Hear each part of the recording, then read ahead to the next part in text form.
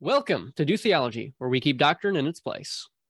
Today, we are sharing with you a conversation we had with Matthew Ferris on the role of the law in the life of a Christian.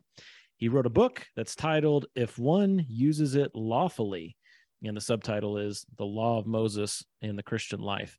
It is a great book. It's about 110, 120 pages. It's very manageable.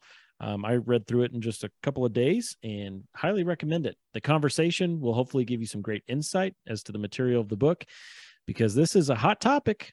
It's something that comes up over and over again. How should Christians be guided by the law, if they should be guided by the law at all? Maybe that entices you to hear the conversation, huh? I hope so. And I hope it helps resolve a lot of the tensions that we feel when it comes to this topic. I think Matthew Ferris has some good approaches that helps resolve those tensions. So, all right. So after the music, you'll be jumping into our conversation with one Matthew Ferris. See you then. Neither Bethel nor Hillsong meet the biblical definition of a true church. Did you know that Jesus was born again? Is his view heretical? If it isn't, then there's no such thing as heresy. It's not just a black and white issue. There's a question of moderation and how damaging and how harmful things are. Not every act of divine revelation is equal in authority. Angelic forces, angelic reinforcement. I mean, it's hard to even respond to that, isn't it? It's mind-numbing, it's blasphemous. When the apostles use the word atonement, they do not depict an angry God. It's cryptic, it's watered down, it has nothing to do with the judicial aspect of the Christian gospel. The most important of all doctrines is that the Bible is the Word of God. They have different ideas than you do. You don't have to automatically kick them out of the kingdom. Matthew Ferris lives in Charlotte, North Carolina, and has been involved in local church ministry through teaching Sunday school, small group Bible studies, and music ministry. He has previously written Evangelicals Adrift, and he blogs at gentlemantheologian.com. Matthew Ferris, welcome to the podcast today. Thanks, guys. Fred, glad to be here. Well, today we're talking to you about the subject of your book, If One Uses It Lawfully. The subtitle is The Law of Moses in the Christian Life. The title is based on, of course, 1 Timothy 1:8 that says, "But we know that the law is good if one uses it lawfully." Could you share with us the grand thesis of the book and why you wrote it? Sure. So as you mentioned, I took the title from that 1 Timothy reference. And I think as a grand theme, I might say that I wrote it because I think many sections of the church are in fact not using the law lawfully, not using it in the way Paul uses it. I say in the intro that, it's a mistake to think that the law is the sum total of what we are called to as believers in this age, that is New Covenant age. At the same time, it's also true to say that the law is not in conflict with the holiness that we're called to, but it's just not coextensive with it, right? I can't remember if I used the illustration in the book, but I know I did on a blog entry of the carnival game. I think it's High Striker, called that in some places, where you come up and you whack this thing with a big mallet, right? And there's a big chunk of metal that goes up, and if you're strong enough, you ring the bell at the top, right? And that's a winner. Ringing the bell is what we as believers are called to: Christ-likeness, being conformed to Jesus. On the way up, let's say, ringing the bell is 100. They often have, marks on the post going up. The law might be 70. Right? We go on by it as we go to conformity to Christ. So it's not that it is antithetical or opposed to the holiness that we're called to. It just doesn't go as far. Now, in the book, you spend a good amount of time interacting with and pushing back against the rule of life view of the law, which seems that most Christians seem to embrace that concept by default. It seems that even just the general sentiment of the Bible Belt is that, hey, the Ten Commandments, they're a good foundation for life, for society, just in general. But you say that the Ten Commandments weren't given to Christians as a rule of life to live by. Why is that? I think it comes really from, I guess, my hermeneutic, and that is reading the Hebrew Bible and what it says about the law and the giving of the law. So it was given at Mount Sinai. It was given to the descendants of Jacob, i.e. Israel. And I think it's Psalm 147 where the psalmist explicitly says, you know, he has given his law to Jacob. He has not so dealt with any other nation. So the law is given to Jews. Paul says that in Romans 2 as well. And I know that's a passage that some say, oh, you see here, you know, there's the work of the law in the Gentiles, so they have the law too. But I think if you read that carefully, Paul is explicit in saying, you know, when Gentiles by nature do the things of the law, they are a law unto themselves, though they don't have the law, right? He's talking about conscience. He's talking about what many have called natural law, the things we know innately. But I think if you look at Exodus 20 and the giving of the law, it is clear that that law was given to Israel. And I guess it's obvious, I don't think Israel and the church are one and the same, right? There is a covenantal difference. And that is, you know, Jeremy, to your earlier point, that's probably another overarching theme of the book, that a trans-covenantal view, as I call it in the book, of saying, you know, we're gonna paper over all of salvation history with the law and say that it is applicable to all, it belongs to all ages, all covenants.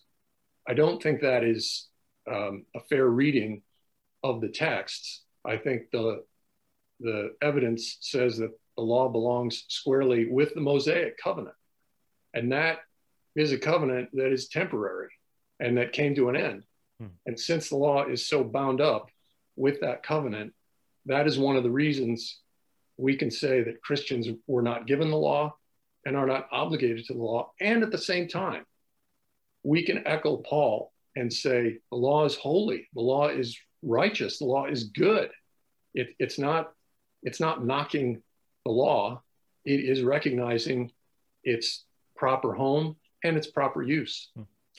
Now, there are many striking statements in the book. There are many times where I underlined or put a star or wrote interesting or wrote, you know, I like to interact with my books. Sure. And one of those statements was when you said, when Scripture applies the law to mankind, it applies it to mankind in Adam, not to those in Christ. And I'm wondering if, you know, as we're talking about the law being an aspect of the Mosaic covenant, right, is there still a place for it today in evangelism? You think of, you know, Ray Comfort's main tactic in evangelism, to walk a sinner through the law, to show them their sin. Is that a legitimate use of the law today still, or is even that not good? Absolutely. Yeah, I think it is. And I think Paul endorses that as well, when in Romans he says, through the law comes the knowledge of sin, right? And I've seen some of those videos as well of Ray Comfort kind of confronting people. Have you done this? Have you done that? He's doing exactly that. He is revealing sin in his audience by doing that. So, and you know, the other aspect of this is I mentioned that the law is given to Jews, but human hearts are human hearts. They are common, right? And so revealing sin by a confrontation with the law is a legitimate use. When people like Ray Comfort or anyone doing evangelism does that, I would say they are confronting the natural man. They are confronting the sinner.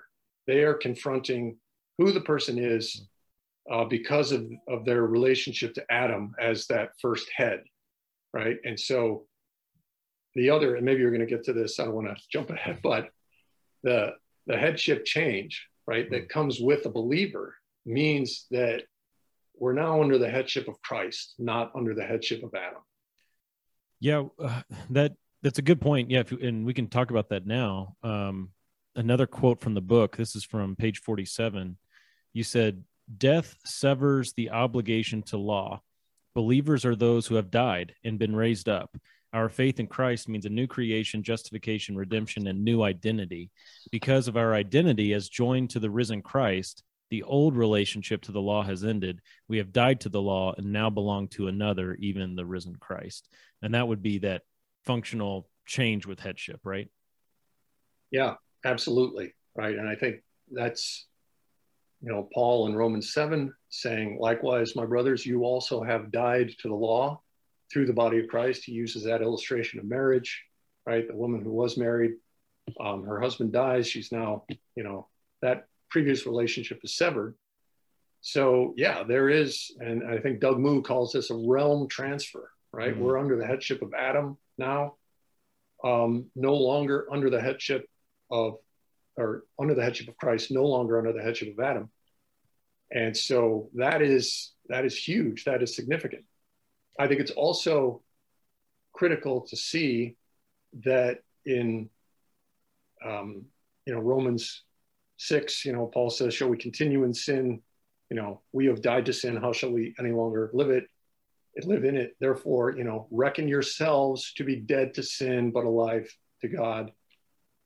That the death we go through, it's a judicial death, if I can use that word, not an actual death, right? And I have some spots in the book where I talk about this.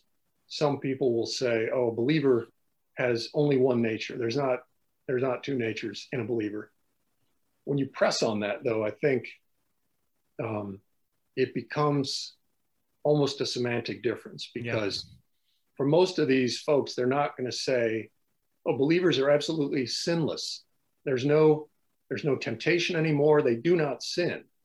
And no one is going to say that. At least I don't think. Well, there is what is it? The Grace Walk movement. Have you heard of that? Either one of you, Ken or Matt? Grace Walk.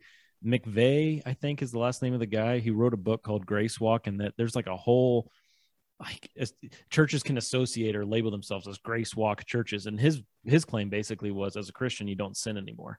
Kind of rejected the whole notion of the simul justus et peccator, language, and went to some really weird places with that. Yeah, I mean, I think you have to dispense with or ignore an awful lot of the exhortations and imperatives in the New Testament to say that if Christians do not sin, cannot sin, then an awful lot of the exhortation that Paul gives in his epistles is just superfluous, I guess.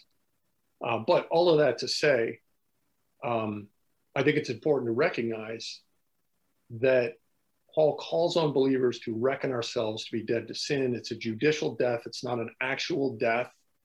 And so we have the opportunity to walk by faith, to walk by the Spirit, and not by law. Now, I want to get into antinomianism, and Ken can bring that up here in a minute. But I before we move on to that, I want to still focus on this aspect of like the moral law. Ken asked a question about the Ten Commandments a moment ago. Right. And there's a teaching that's pretty common. It just seems like a common understanding of the law, where you've got these 600 plus commands, and they're not all the same, right?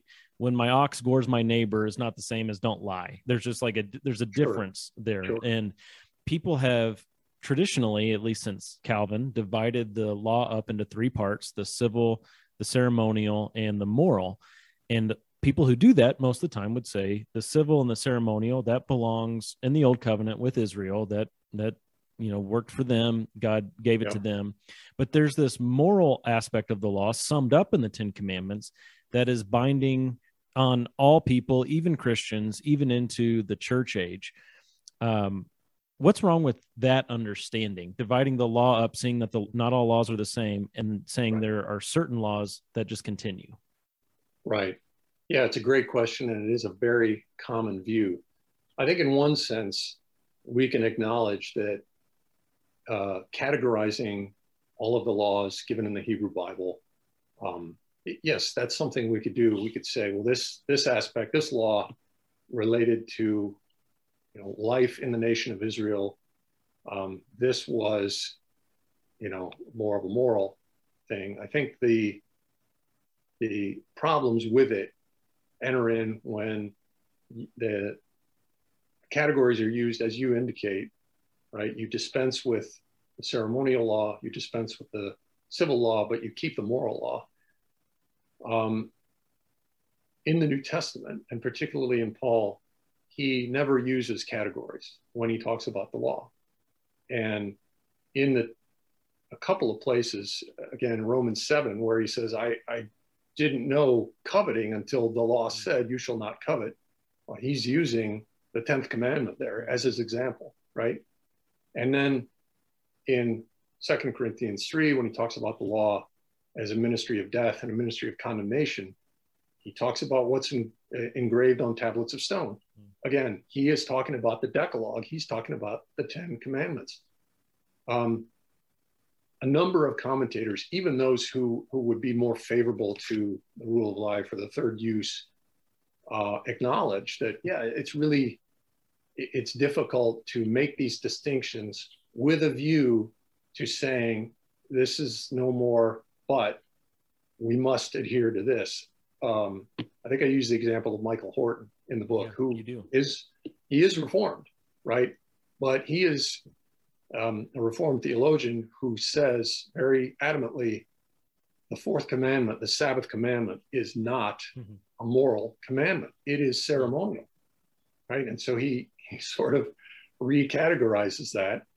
And I can't remember if I made this point or not, but I think it's Exodus 31. You look at that and you could make the case, wow, so the Sabbath commandment is really important. Above all, God says, you shall keep my Sabbaths, right? So he wasn't indifferent to the Sabbath.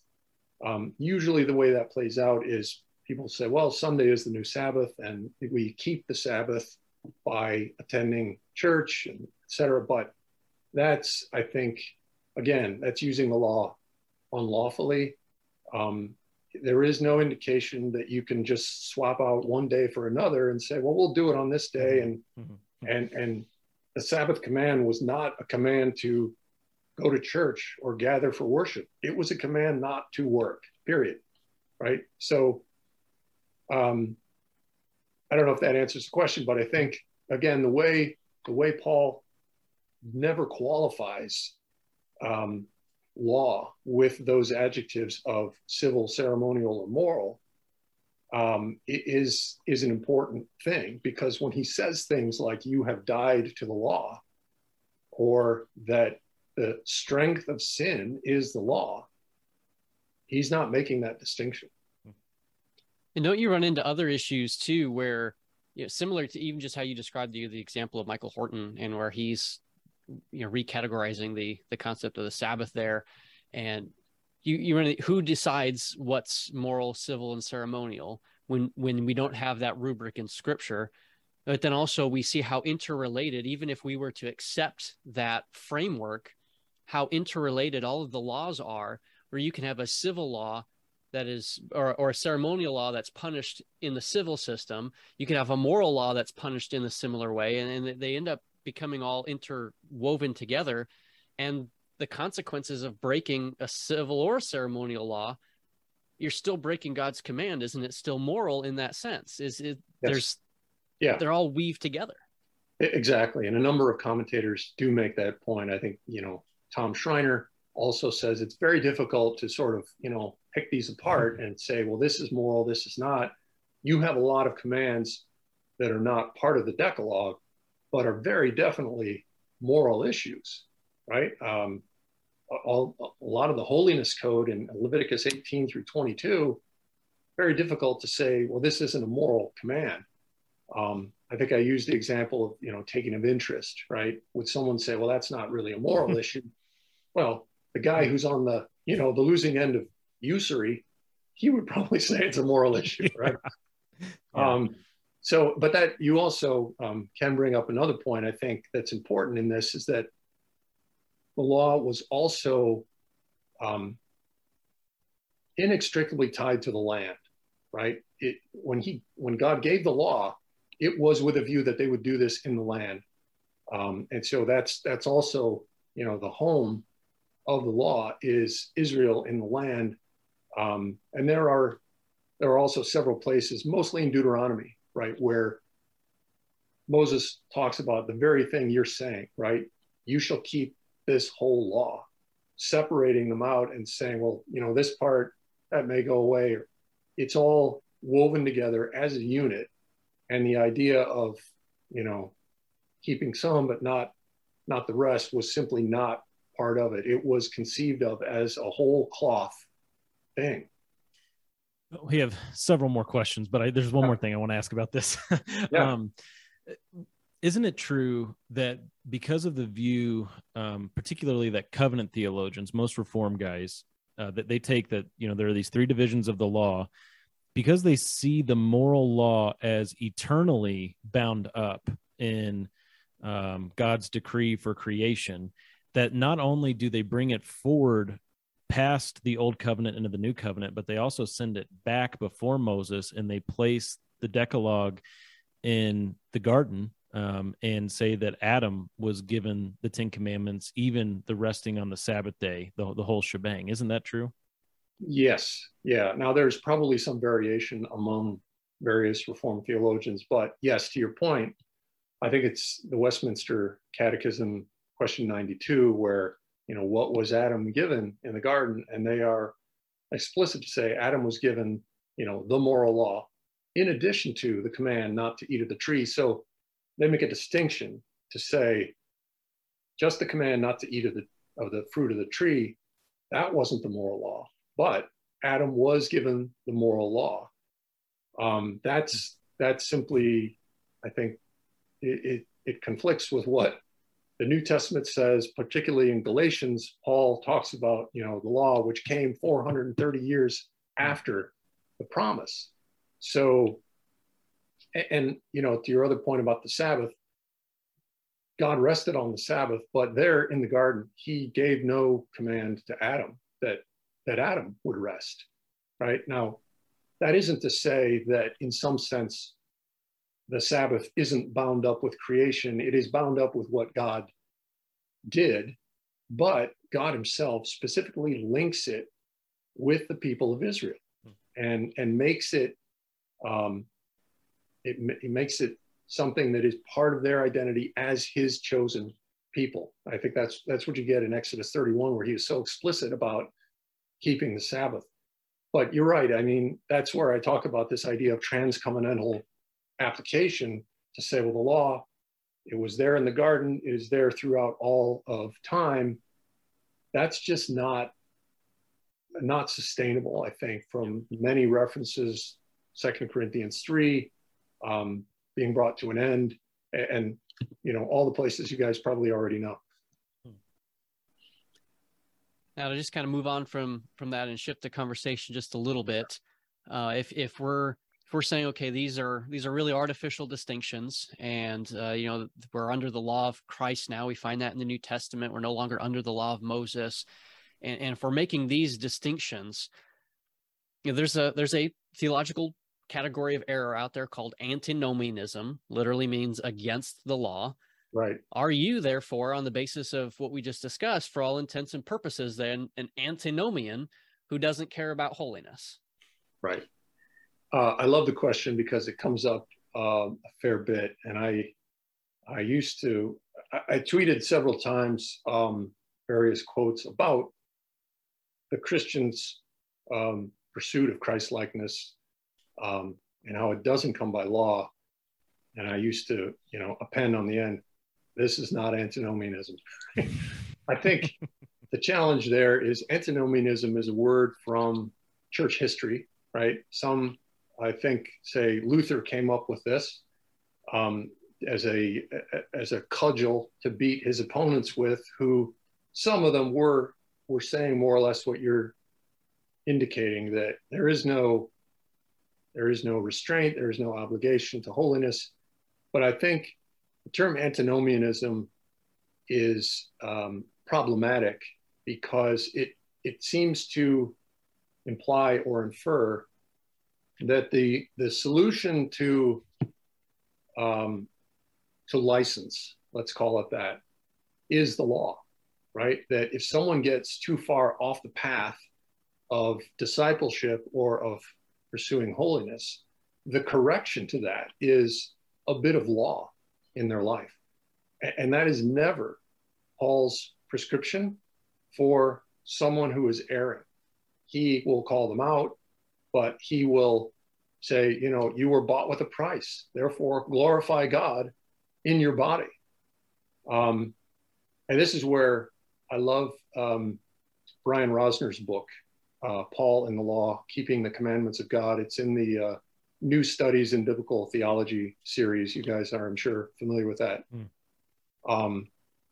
Rosner takes a position, you know, very similar to mine, and says that we know God's law, we know God's will for us, not through the law, but through apostolic instruction and through you know, Paul's commands. There is a view out there that divides everything in Scripture into either law or gospel. I think that is a little too naive. Paul certainly knew what the law was. And when he told the various congregations, right, this is the will of God, your sanctification, right, that he wasn't giving them law, right? And even in the places where he cites some of the Decalogue, right, I think if you look carefully at that, he is not telling them, guys, you have to keep this law, right? Romans 13 is a good example, right? Owe no one anything except to love one another. And so love is the fulfillment of the law. There is absolutely an obligation that Christians have to pursue holiness, to be conformed to Christ, to become more and more like him. The means of doing that is not the law. And so the way Paul instructs believers about, right, how to do that, put on the Lord Jesus Christ and make no provision for the flesh. That isn't prescribing law, right? And so I think the charge of antinomianism rings a little hollow because I don't say that. I absolutely affirm this. I got into a discussion, let's call it, argument with someone online about this who is a radical Lutheran, right? You guys may be familiar with Gerhard Forde and his whole teaching, but he's, you know, radical Lutheranism does this of dividing everything between law and grace. And if there is any kind of encouragement, exhortation, imperative to be more Christ-like, that's law. Can't have that.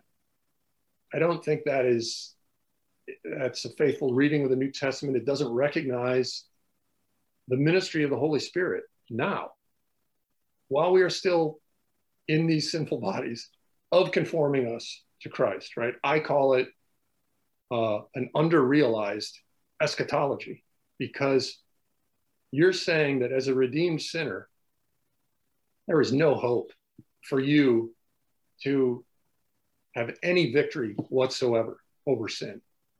And that isn't what the New Testament says, right? Sin shall not have dominion over you because you are not under law, but under grace. And grammatically in the Greek, I know you interact with the Greek often. Obviously, there are cases that Paul uses or tenses and cases that are beyond the present imperative, right? Right. However, that doesn't make everything else a mere suggestion. I mean, there are times when there's ought language used in an indicative sense, and you walk away and it's like, well, that wasn't a mere suggestion. I mean, just because it's not in the imperative. So not everything fits so cleanly into a couple of categories, just like with the dividing up of the law into 3 categories. going to the New Testament and saying everything is either an imperative law command or not. That, to me, that just doesn't seem like that would work very cleanly. Right. Yeah, exactly. And you mentioned Brian Rosner, and I wanted to read this quote from him because I just took a picture of this from your book yesterday. You quoted him, and I thought this is a really good quote at the top of your last chapter. Brian Rosner said, "Paul never says, as he does of the Jews, that believers in Christ rely on the law, boast about the law, know God's will through the law, are educated in the law, have light knowledge and truth because of the law, do observe, keep the law, on occasion transgress the law, or possess the law as a letter or a written code, as a book, as decrees, or as commandments." Paul also never says, as he does of the Jews, that Christians learn the law, walk according to the law, and expect good fruit and good works to flow from obedience to the law. I thought that's pretty strong, but he's got the the New Testament backing on that, doesn't he? He does, yeah. And again, I would recommend that book to anyone. It's a very clear presentation of that. It really, I mean, it comes back to seeing those covenantal differences and also understanding that to say what Rosner said and what I am saying is not to say that Christians do not pursue holiness, do not pursue Christ-likeness. It is to say we pursue it in a different way, that we have a higher standard. I think I used this example, right? The commandment, Leviticus 19, love your neighbor as yourself. I think the context there clearly had in mind fellow Israelites, right?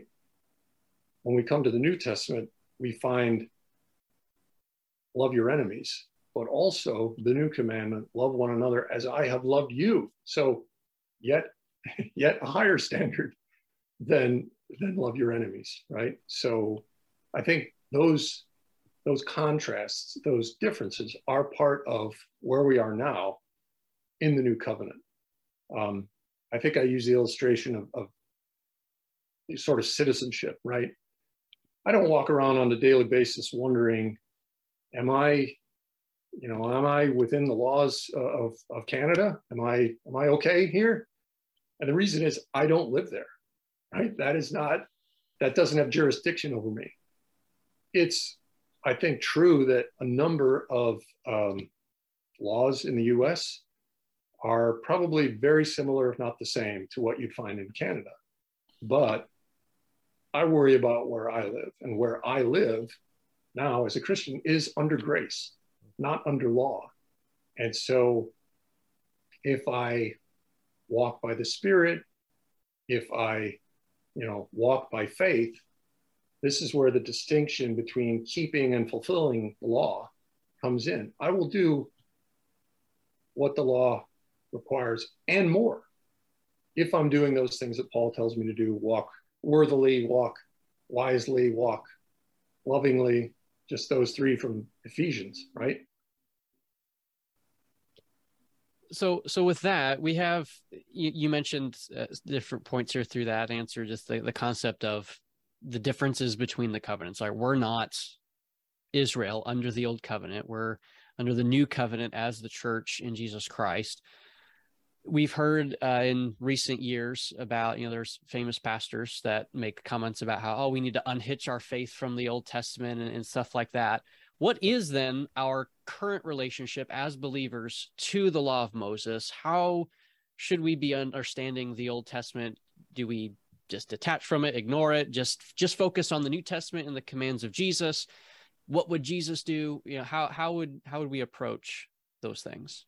Yeah, that's a great question. And I did have some interaction with the author you are referring to. Andy Stanley, right? We can say it. Yeah. He sent me his book. I actually sent him my book. I read his book. I disagree with him on a number of things, because I think you need to recognize that the New Testament sits on the Hebrew Bible.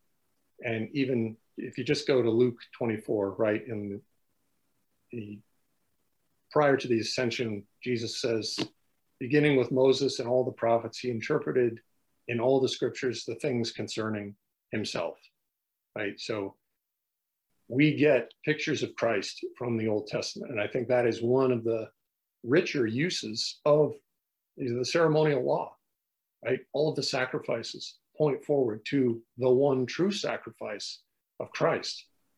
So there's very rich and valuable pictures in the law itself of New Testament truths. Rosner makes this point as well, that we can use the law for wisdom, and we see Paul doing that as well. So when he plucks a commandment like you shall not muzzle the ox when it's treading out the grain, and applies that to ministers of the gospel, deserving a living wage, he is applying the law in a wisdom sense.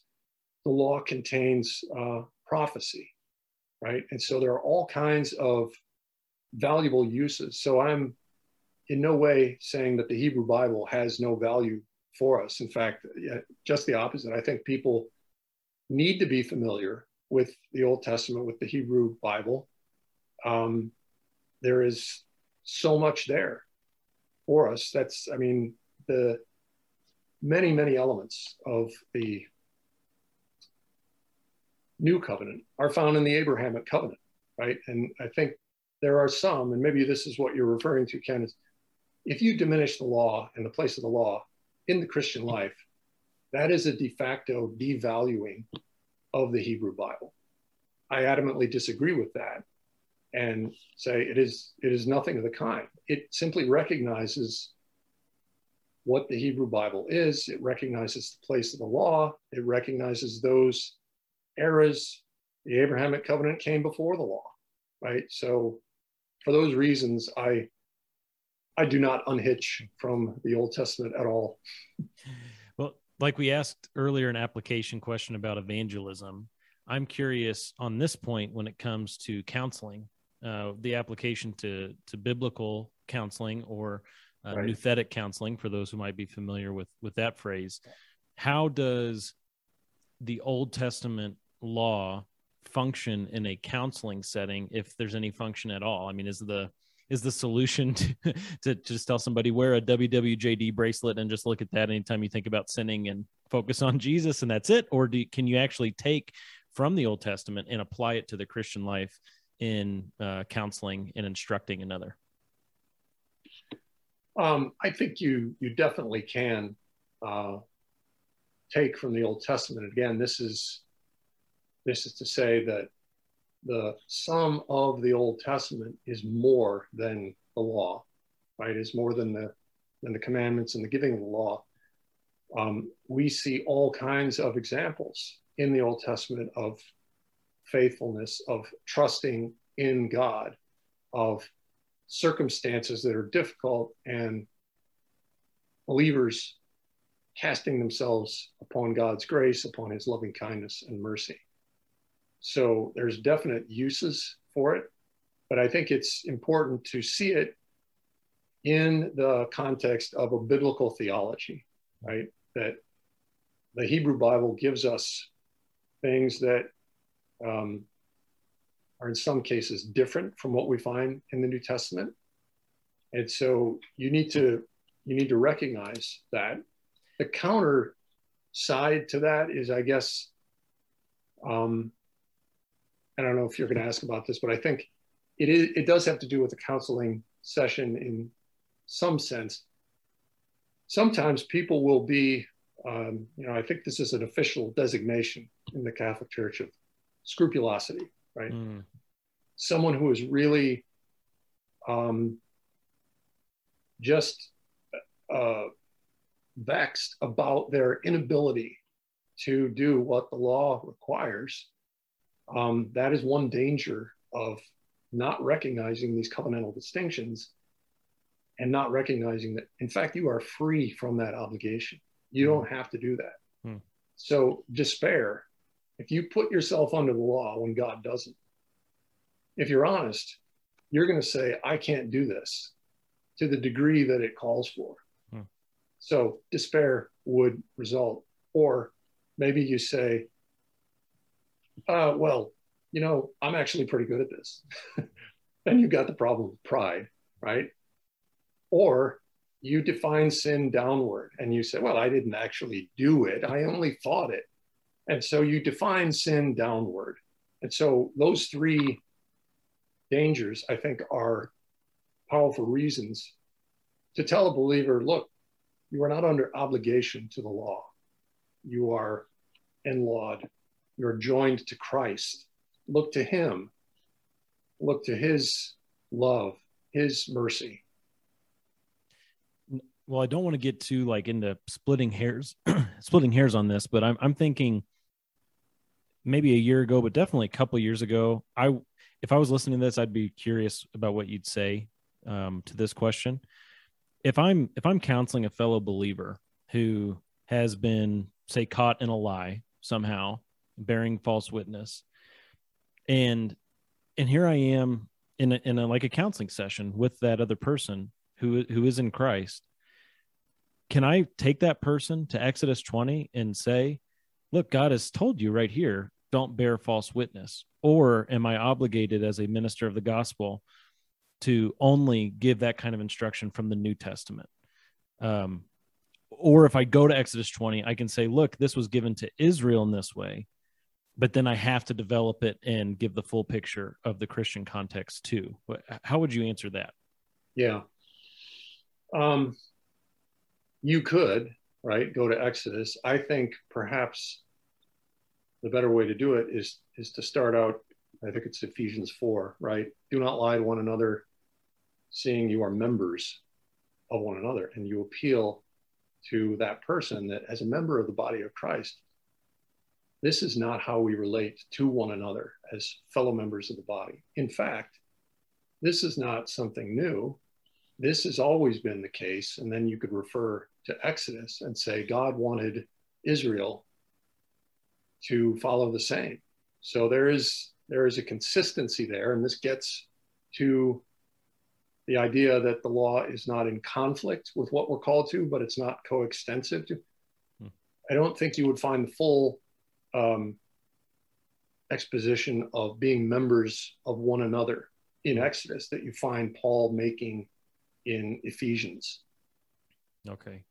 Yeah, good. Yeah, thanks for entertaining me with that, because I know that that might get into scrupulosity, right? That I'm even thinking about that, but it is a curious thing, especially when you get into counseling debates, how we go about doing that. In your book, you quote Calvin's Institutes, where he said that the law has a use in sanctifying Christians. And I thought this was a really helpful quote from Calvin that kind of sums up that Reformed view. And he said, in your quote, that by meditating on the law, we will be aroused to obedience, strengthened in it, and drawn back from the slippery path of transgression. And to use a more contemporary voice, John Frame, like many Reformed folks today, maintains this view, as he says in his Systematic Theology, quote, the law serves as the standard of what we should do in order to glorify God, and therefore it also provides a motivation for us to do what is right. Now, I kind of feel like we're hitting the same thing here, but maybe saying it in a different way will help somebody. Why do you disagree with these Christian brothers? Because we recognize them as Christian brothers. Yes. But why do you disagree with Frame's wording of that the law serves as the standard of what we should do in order to glorify God? Yeah, it's a good question. And I hope it's clear from the book. I interact with a lot of Reformed sources, right? And I read a lot of Reformed theologians. So this isn't just, bashing brothers. And I agree, these are brothers in Christ. But I think the problem with what both Calvin and Frame say is that it is directly contrary to what Paul says. He says that the law, in fact, did not arouse him to obedience. He says that it aroused him to sin. And he says in chapter 5 of Romans that, the law, that the trespass increased, right? It was brought in to increase the trespass. And he says something similar in Galatians. So I think, and to Frame's point, I think that exemplifies the problem to say that this is our standard. It is not our standard. The standard that Christians are called to is not less than that, but it is more than that. And if you stop at the law, I would say you are not reaching that distinctively Christian call that the New Testament issues to us to not just love our neighbor, but to love our enemies and to love as Christ loved us.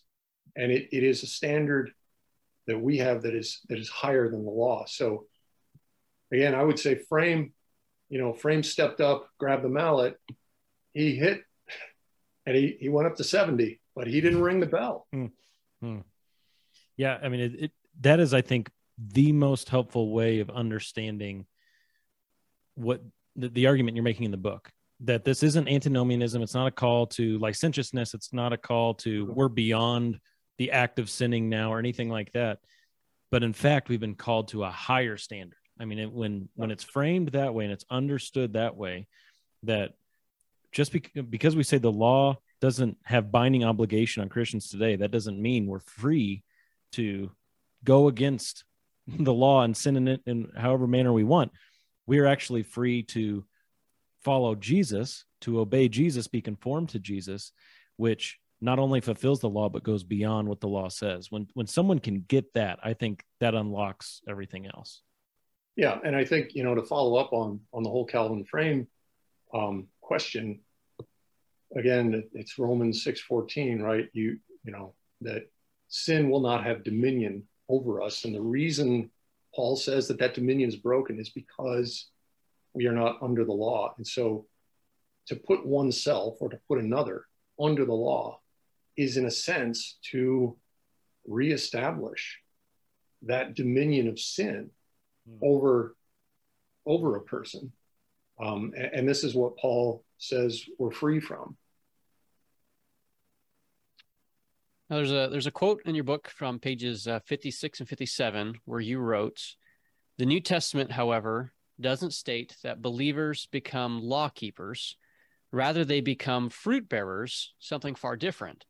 Instead of law keeping, our thankfulness takes the form of becoming a living sacrifice, dying to self, as the spiritual service of worship we render to God." And then later on page 97, he says, "From apostolic times until now," or 95 rather, "from apostolic times until now, it has been a perennial danger that we substitute law keeping for life, doing rather than being." Can you help us understand these distinctives between the concept of law keeping versus what we are called to not just do, but be as New Testament believers? Sure. Yeah, and I think that distinction is an important one between law keeping and fruit bearing. It's again in Romans where Paul says we have died to the law that we might bear fruit to God. Galatians 5 talks about the fruit of the Spirit, those things that are really character attributes of the believer, right? Love, joy, peace, patience, kindness, gentleness, self-control, those things. And when we recognize who we are, I can't remember if I used these words in the book, but the difference between standing and state, right? Our standing in Christ is because of the once for all death and resurrection of Christ. That is unalterable. That is fixed. Our state, however, changes from day to day. The way to improve our state or to change our state, to bring it more in conformity with that standing, is not through the law.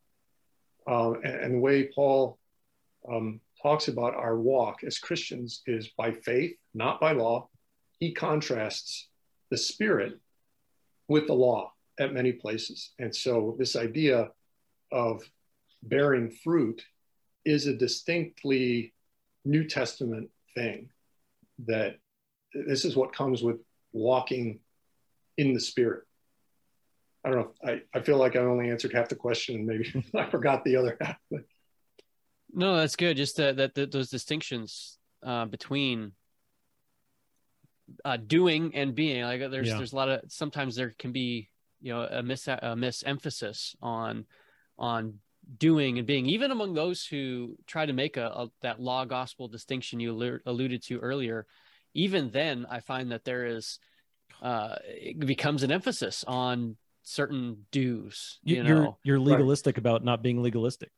I mean, that's ultimately what it ends up being. It has to. Yeah, and you will. I mean, the being will, or rather, the doing should flow out of the being, right? And this gets again to the question of, are Christians called to holiness and Christ-likeness? Absolutely, they are. We are, but it's similar to disciplining children, right? I don't discipline the neighbor's kids. I discipline my kids. And when I tell my child, don't do that, it is not with a view to becoming something they aren't already, right? If you obey, maybe in a few years, we'll let you into the family. No, I tell them that because they are part of the family. And so we are to become more like Christ because we do belong to him, because we are in Christ already. And so that, I think it's one of those perhaps subtle but important distinctions in the way Paul treats the law. We don't keep the law, but we fulfill the law and we bear fruit for God. There's a distinction between the Spirit and the law. And even when he talks about good works, which he does at several points, that is never equated with the law. It's always equated with walking by the Spirit. He does talk about works of the law, right? But it's always in a negative connotation that he does so. And so for those reasons, I think when you can't say works of the law, that's a good thing for believers. Paul doesn't describe it that way. We have 3 more questions. You doing okay on time? Sure. Okay. We would be remiss if we didn't address this important aspect of Paul's instruction in the New Testament. He says in 1 Corinthians 9 that he's under the law of Christ. And we see the law of Christ brought up in other places. Galatians 6 would be another. Right. What is the law of Christ, and what does it mean that he's under the law of Christ? How could you explain that one?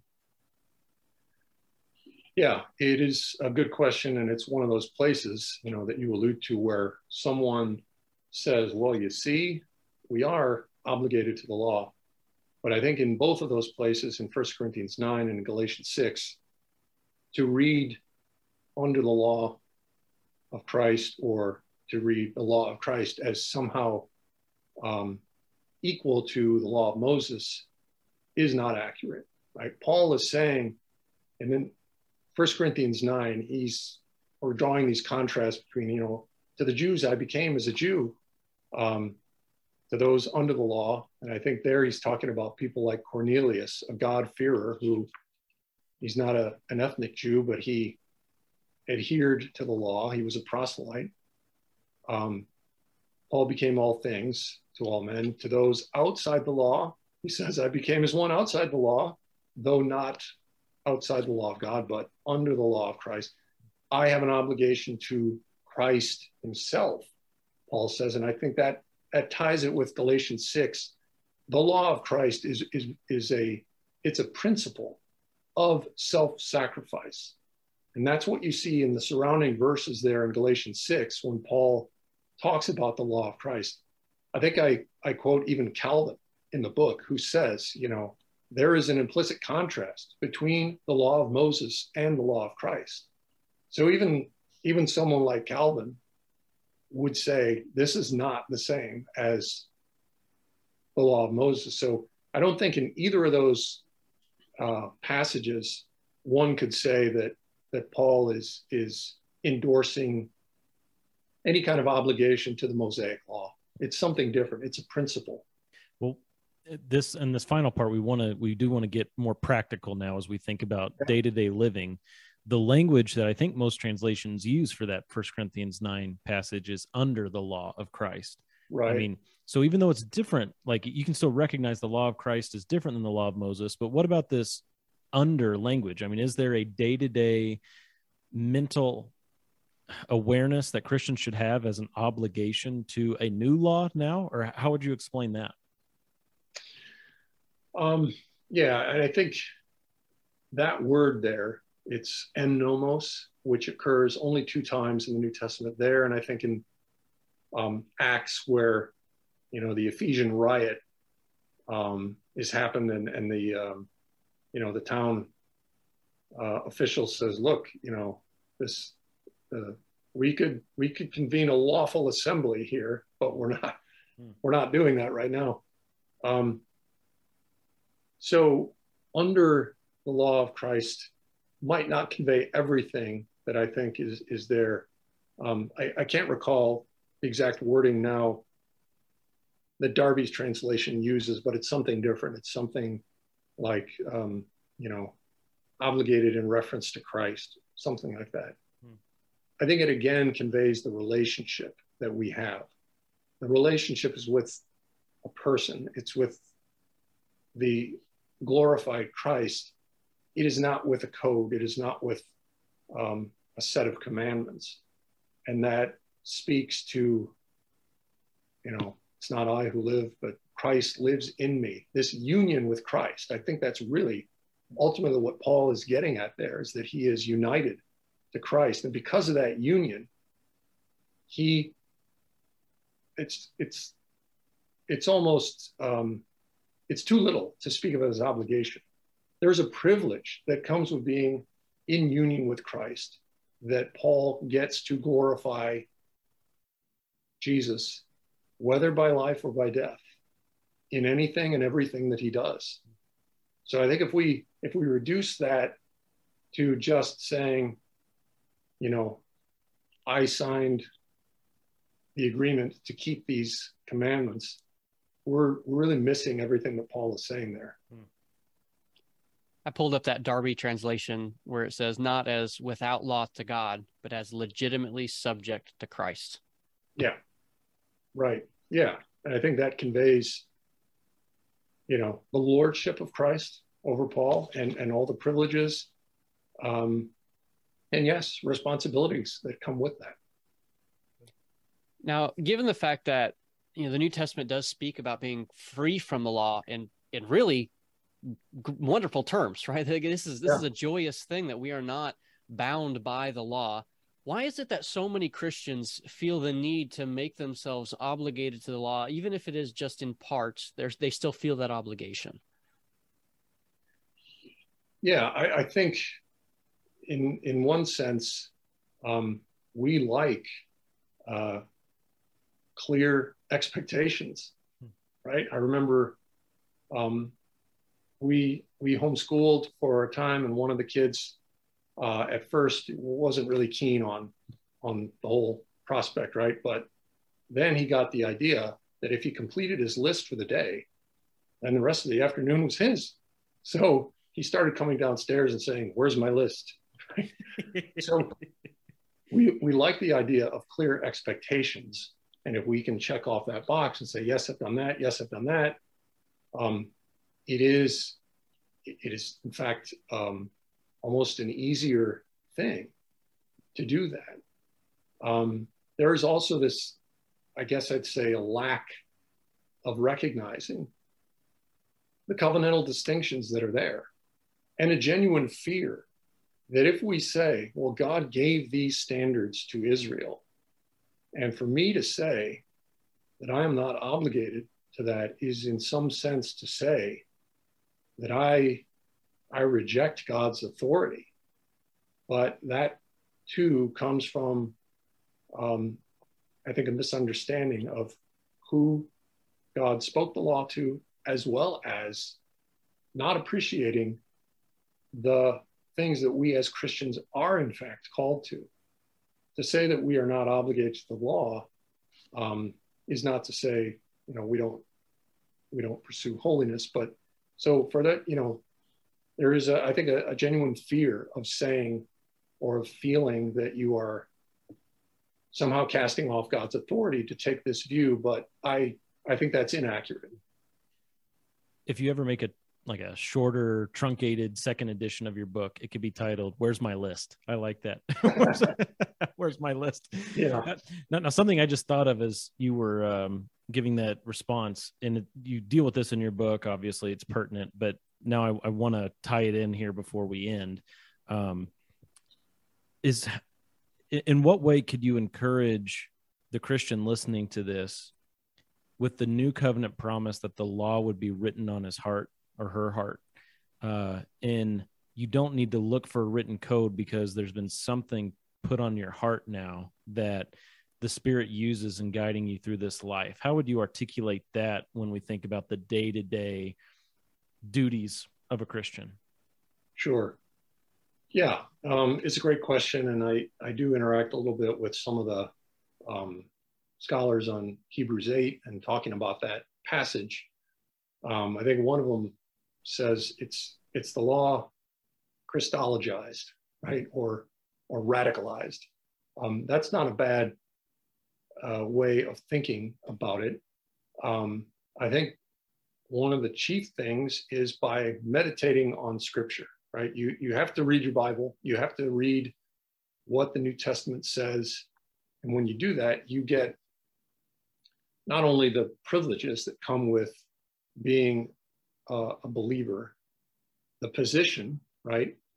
We now have the Holy Spirit within us. We are sealed with the Spirit. That is, again, I would argue, a New Testament distinctive. The Spirit came on believers in the Old Testament, but did not indwell them. And I think you get that from John's gospel as well. He is with you, shall be in you. It is to your advantage that I go away. So that sealing of the Spirit that Paul talks about in Ephesians 1 is critical. Walking by the Spirit, in one sense, means that we aren't on autopilot, right? We do need to pray. We need to be in communion. We need to be in community for sure, right? Because, that's, I guess, a rabbit trail, but it was, I've heard, in the post-COVID world, a lot of folks haven't come back to the corporate gathering of the church. Huge mistake. I think you can't live the Christian life alone. You need the gathered community.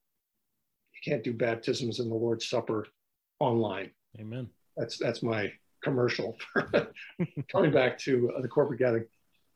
So yeah, it is communing with other believers, with God through His Word, with recognizing these distinctions that the New Testament sets before us, recognizing the standard to which we are called, and that the law was able to command, but it was not able to empower. And I think that is another critical piece of Paul's teaching, and that what he says is, now with the Spirit, we actually have power to live in a God-pleasing way.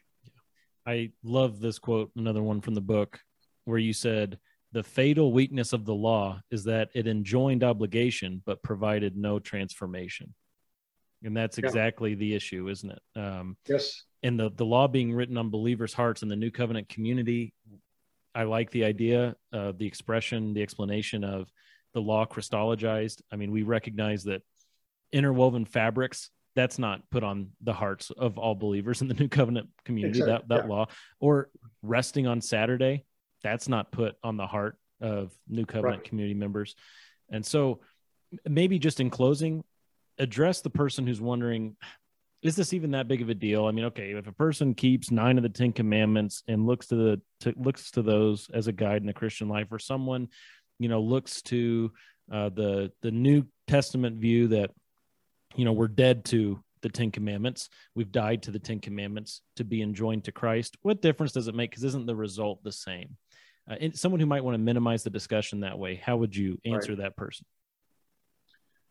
Yeah, I would probably, articulate some of those things I mentioned before. There's a danger of pride. There's a danger of minimizing sin. There's a danger of despair because if you're honest, you can't do it. But there's also the danger of just not coming to the full calling with which believers are called to walk.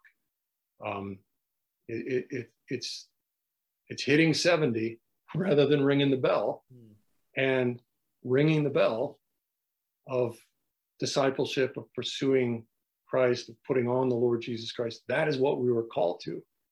And law will not take you there. It will not get you to that goal. Only Christ will. And so, you mentioned about a shorter version of the book. I did do a blog post, 10 things about the law of Moses and 5 objections, right? Where I kind of summarized the main points of the book. So I could send you guys that link if you're interested, but I tried and summarize, some of this and what the position is and what it isn't saying, right? You picked 10. Good job. 10 things about the law of Moses. Yeah. That's good. Well, Matthew, we want to thank you so much for joining us today. We encourage all of our listeners. There'll be a link to where you can pick up a copy of this book if one uses it lawfully. So I encourage you to check that out and to continue studying this important topic of how we should be rightly understanding the law. But Matthew, we do thank you so much for joining us today. Thanks, guys. Really appreciate it. And I should throw in, you can find him on Twitter, where you will find his woodworking projects, like those beautiful bookshelves behind him, and a just never-ending flow of puns based on adverbs. He is very committed to that persona on Twitter. This is true. Yes. Thanks for coming on today. Appreciate it. Thanks, guys.